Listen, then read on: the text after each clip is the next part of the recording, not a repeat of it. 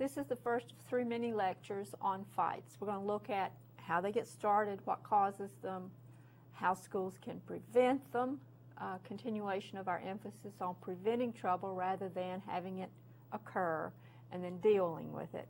And then finally, what to do about fights if they do occur. Fights generally, let's take a look at fights. They almost never occur spontaneously. Fights almost always have a build-up period and often have a history, and the build-up period can last anywhere from 2 minutes to 2 months. So if you're going to deal with fights in public school settings, K-12, P-12 settings, get the concept of a build-up. Fights almost always have a build-up period. If you didn't see the build-up period and you think it occurred spontaneously, probably you weren't paying attention. All right, now during the build-up period to a fight, some things that typically you can observe is a lot of physical posturing. Two students who are getting into a fight will do a lot of this stuff. Exchange of insults, angry words, and threats. If you are a school person, a teacher, or staff member, anywhere in the vicinity of a fight that's starting to build up, all you have to do is use your ears. You can hear the voices start to go up. You can hear the angry tone. If you're close enough, you can hear the insults, the angry words, the threats. All right, build up. Brandishing of weapons. Now, I always ask my students, what's a weapon? Anything can be used as a weapon. A rock, a pencil. In some schools, there are more severe weapons that students will have, but students who are trying to build up to a fight will show each other some kind of weapons. I have been involved in fights where with girls who took off their shoes and they used their shoes to beat each other over the head. A fairly common weapon in some settings is simply to take a screwdriver, a large screwdriver, and a lathe and sharpen both edges of the screwdriver. From a practical point of view, no one can say that's a weapon legally, but in fact it is quite a serious weapon. All right? Attracting supporters for each combatant and eggers on. Typically, if you don't know a fight's cooking, the students do. And you start getting, if you're on the outside watching it, you see a couple of things happen. Each combatant starts attracting some supporters. They may be friends. Other students will start sort of taking sides. And you also start getting some eggers on. Eggers on are people who egg on the fight. They'll say, yeah, come on, yeah, you tell him. Yeah, I'll hold your coat. Come on, yeah, don't let him say that to you. So you get this crowd of people starting to form. Again, if you're paying attention, you can see this starting to happen. You also get the attraction of an audience, people who are not going to support the combatants. They'll stay back, they'll stay further back, but they're going to watch the fun. They're going to see the uproar. If you pay attention, you can spot a fight. Male students are by far the most likely to fight. They almost always go through an elaborate ritual before they fight. Now, boys who are getting into a fight are going to do some things. First of all, they will circle each other. They will swap ritual insults. They will swear and argue loudly. They will strip off articles of clothing like their coat, their shirt, or maybe take a belt off and wrap it around the hand to use as a weapon.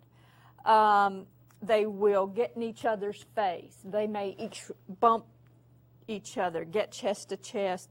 They may flex their muscles, and the note says even if they don't have any, all right?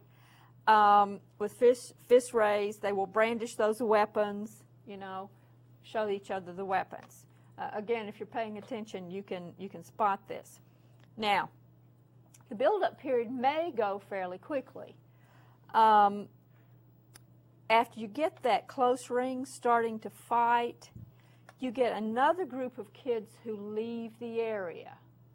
It's like you get the inner group of supporters and egger on. You get the audience, and then you get some kids who want to stay out of trouble, and they ooze away. All right, so you got this pattern of moving. Now, the egger on, there's a group of kids in schools that you may overlook if you're not aware of them. And they're kids who typically don't get in fights, or they don't often get in fights, but they like to provoke and egg on fights. And they say things to unhappy people to sort of get them riled up, like, are you going to let him say that about you? Do you know what he did? Come on, I'll back you. So there's this other group that you need to be aware of who may actually avoid conflict, but they play a major role in setting it up and getting it going.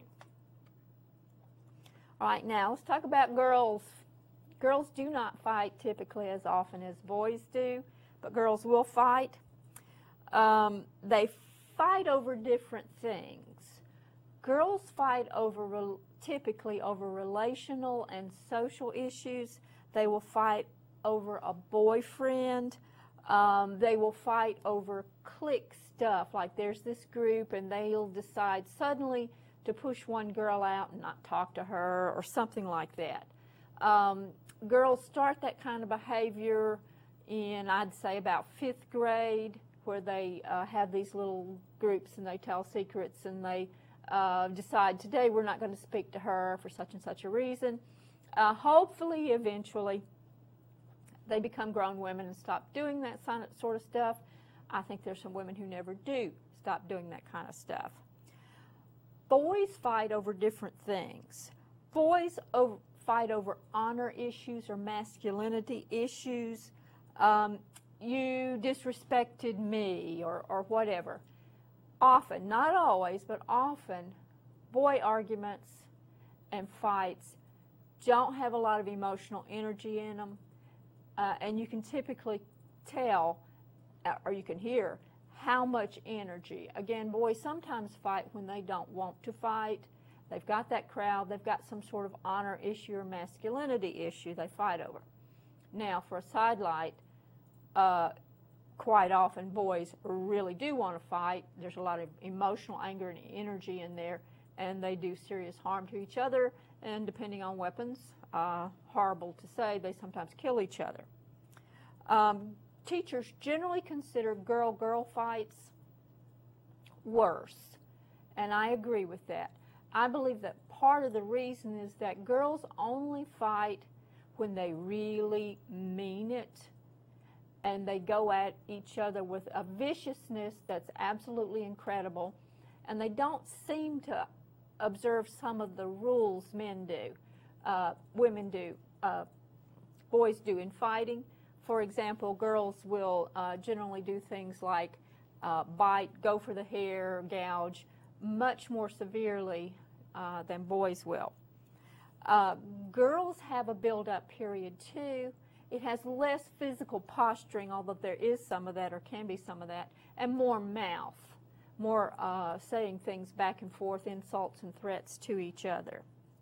Now, occasionally, you do have a boy-girl fight, and I've seen one or two of them. They tend to be in the lower middle grades when girls and boys are more equal in size.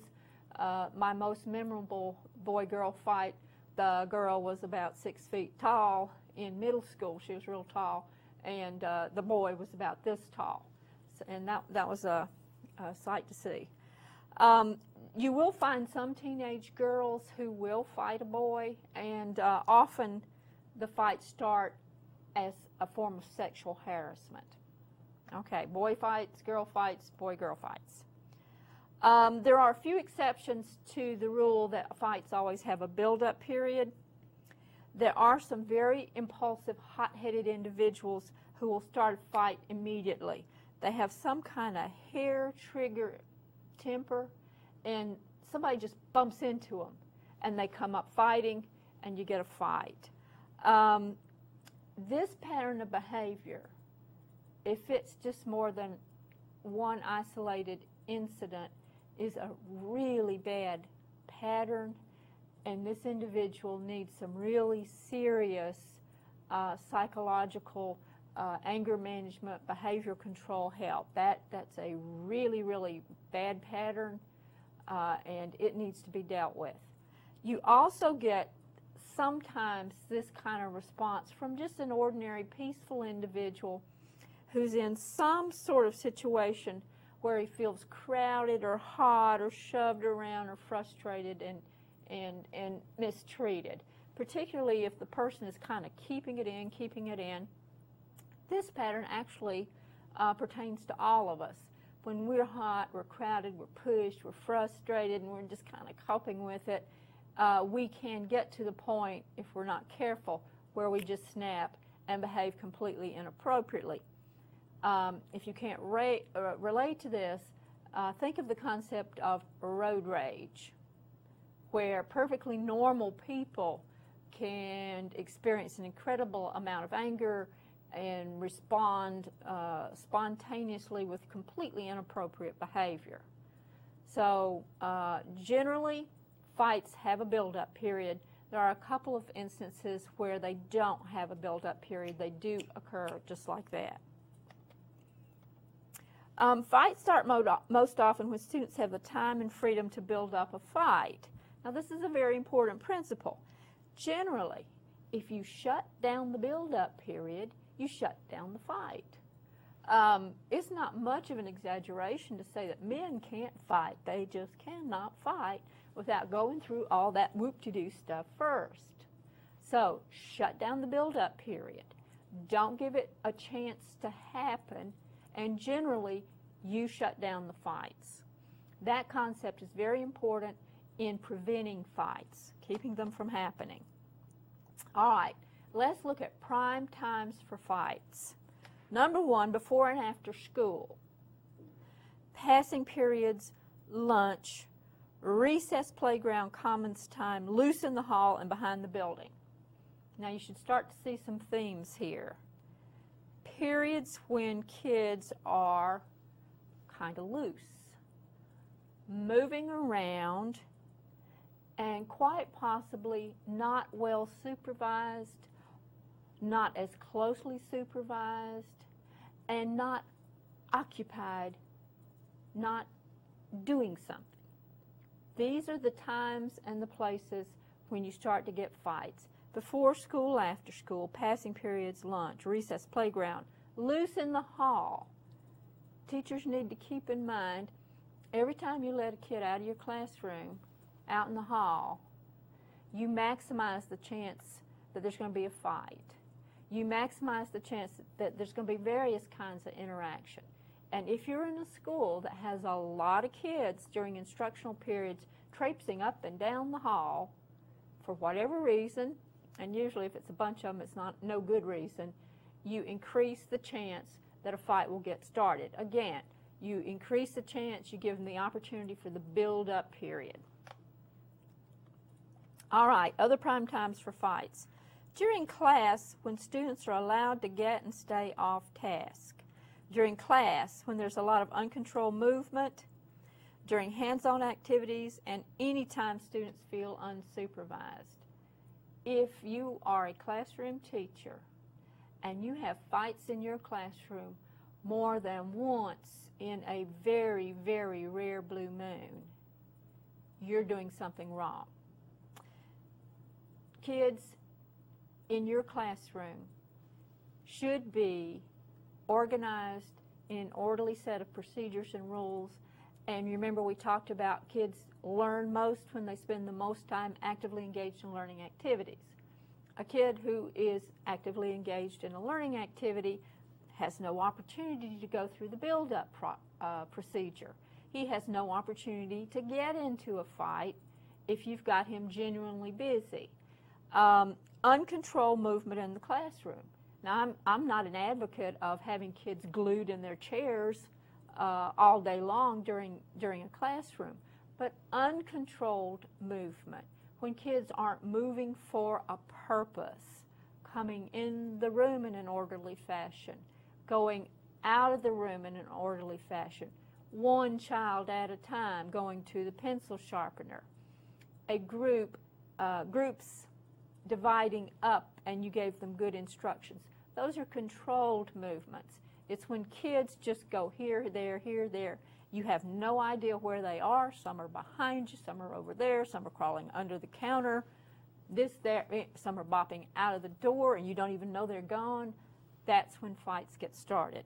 Kids need to be supervised and they need to be orderly and there needs to be controlled movement within the school.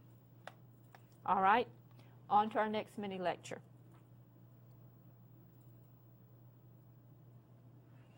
Okay.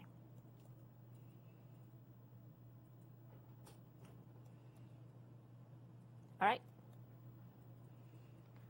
Whoop.